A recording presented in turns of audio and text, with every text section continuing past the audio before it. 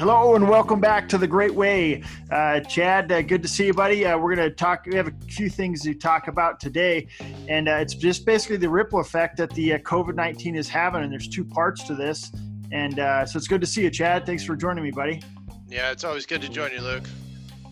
So today I kind of wanted to ask you a few questions and kind of go over a few things. And first, we have a housing industry that there's two parts. Obviously, there's the housing industry as far as real estate, and then the lending aspect of the housing market as well. And first thing is having the housing industry, the listings are actually are starting to decline because a lot of the sellers don't want people in their house. The values are remaining stable is what I'm seeing, but the problem I think we're having is a lot of these sellers are backing out of the market. They're withdrawing their property because they don't want people in their house and they don't know what's going to happen.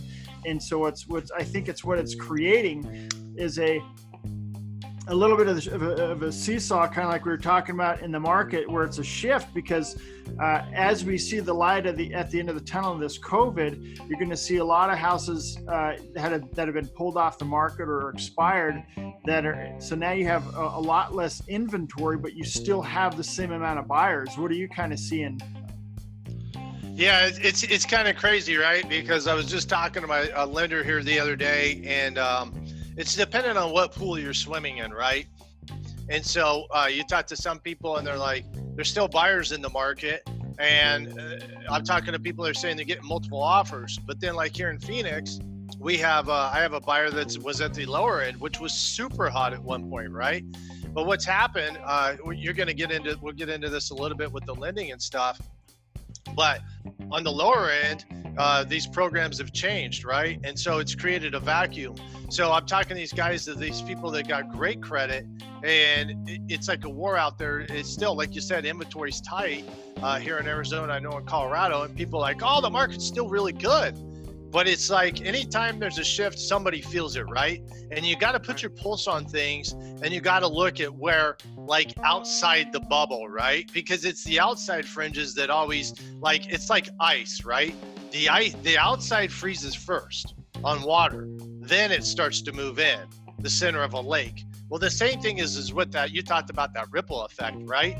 And so a lot of people are like, oh, it's still great and everything. Well, where's your pulse at? And it's like, I got a client that was more on that super entry level to where all they could afford. And I'm seeing stuff that's sitting, right? Well, what bracket is that in? I mean, nothing against people who make less money, but typically a lot of those people didn't have as good as credit, right? And a lot of those people, we've seen this shift. A lot of these loan programs have switched. We'll talk about that here in a minute, but they're out of the game. And I'm seeing the direct result because I was seeing these houses just fly off the market. And now I got a guy that I'm trying to get requalified, and there's inventory. Like stuff that I would have been like, dude, as soon as it hit the market, we were in the car and we were like running to it, right? And then we were just begging that there weren't 20 offers on it. Now, the same houses, they're all sitting. They're also a prime spot for all those investors as well, right? They were buying all that low end. So it's really interesting to see kind of what happened. It's happening because, like we were talking a little bit about that vacuum effect, right? And so even though inventory's down and if all those same buyers were in the market now, things would really be crazy. But things have, like you said, that teeter effect have kind of balanced out. So yeah, still the market's crazy in certain areas, but we've definitely seen that in other areas that, well, the poor always get affected first. Just like out in your city, if you got housing being built way far out, that in those fields and stuff that kind of are like those areas that ain't developed yet, those are the people you want to talk to first. If you want to get your pulse on something, that's where you go. Because they're the first people that are going to feel it, right? When I was in the motorcycle industry, it was like, boy, we were like Toyland. And if the economy was going to feel something, we felt it first. Because we were the last, like when people got expendable income, that's where they came first. So it was like, if we were the first to feel any type of disruption when it came to like exposable income, right? And so that's kind of how, I look at it and get my pulse when I'm trying to get a feel for what's really going on. Yeah, for sure. And I think, I think with the low, amount of inventory on the market, even though we're having a lot of these buyers coming in, and there's still a lot of buyers and stuff. What I think is going to ultimately affect it too is the way they're changing the lending programs. And a couple of those programs, like, I don't know if anybody's heard out there or not, but Chase is now requiring buyers, a lot of their buyers, to have 20% down, and also raise the acceptable FICO score up to 700 on any new business. So anything that's not 20% or above 700 FICO score, they're not taking the business. And I can see a lot of other banks doing this too, because as money starts shifting, a lot of these people doing the moratoriums and people missing payments and stuff. I think a lot of these banks are just making sure that they only take the top of the food chain loans. Right. Yeah. I mean, they're definitely going to go into safe mode, right? I mean, they're going to put the lockdown on everything, and they're only going to take A+ credit, people that they know could rock solid, because there's too much risk and everything else, right? And I mean, right now, they can't, the government's doing what they can, and they're already complaining that they don't have money in reserves and stuff, right? So, I mean, everything, it's only going to get tougher before it gets better.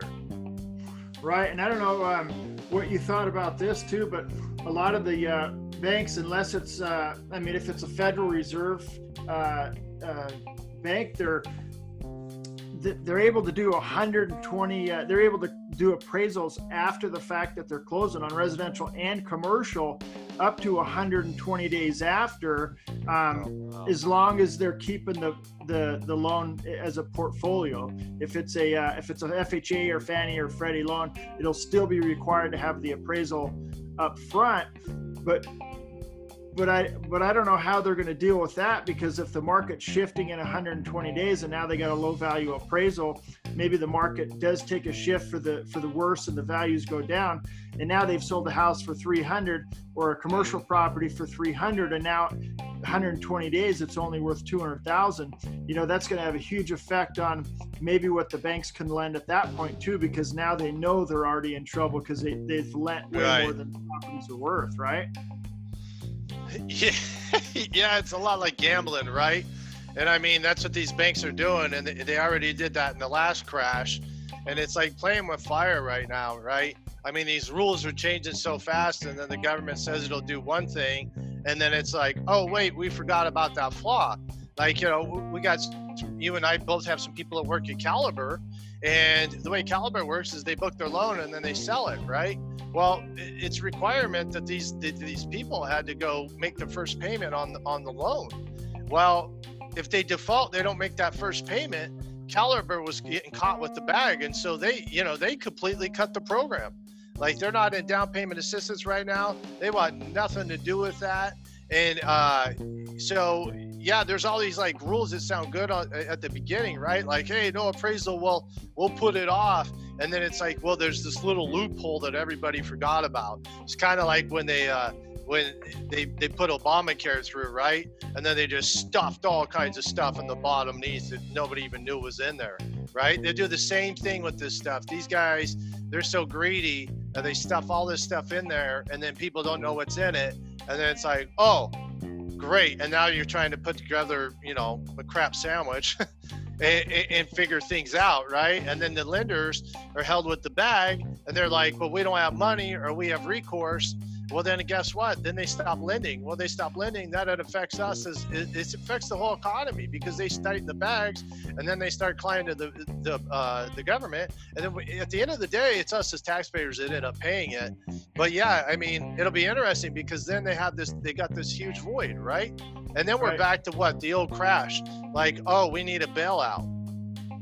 Because the government, the one thing is the government always interferes with everything. And they've never ever done anything right. It doesn't matter what they do, right? And so it's less like if you're a true, free market person, you let the markets figure it out. But the government will never do that, because no president wants everything to collapse, right? And so they're always going to inject. So yeah, it's interesting to see what'll happen, because what will they do if things drop? Like, is the bank in the bag for that? Is the government going to compensate them for the negative equity? Like, who knows, right? Right. I mean, right. Who's going to take the loan? I mean, that's the other thing. So, a lot of things up in the air right now. A lot of uncertainty, especially if you talk to your lenders. Right, and there's a another thing that I was reading on too is the the second largest mortgage company, which is United Wholesale.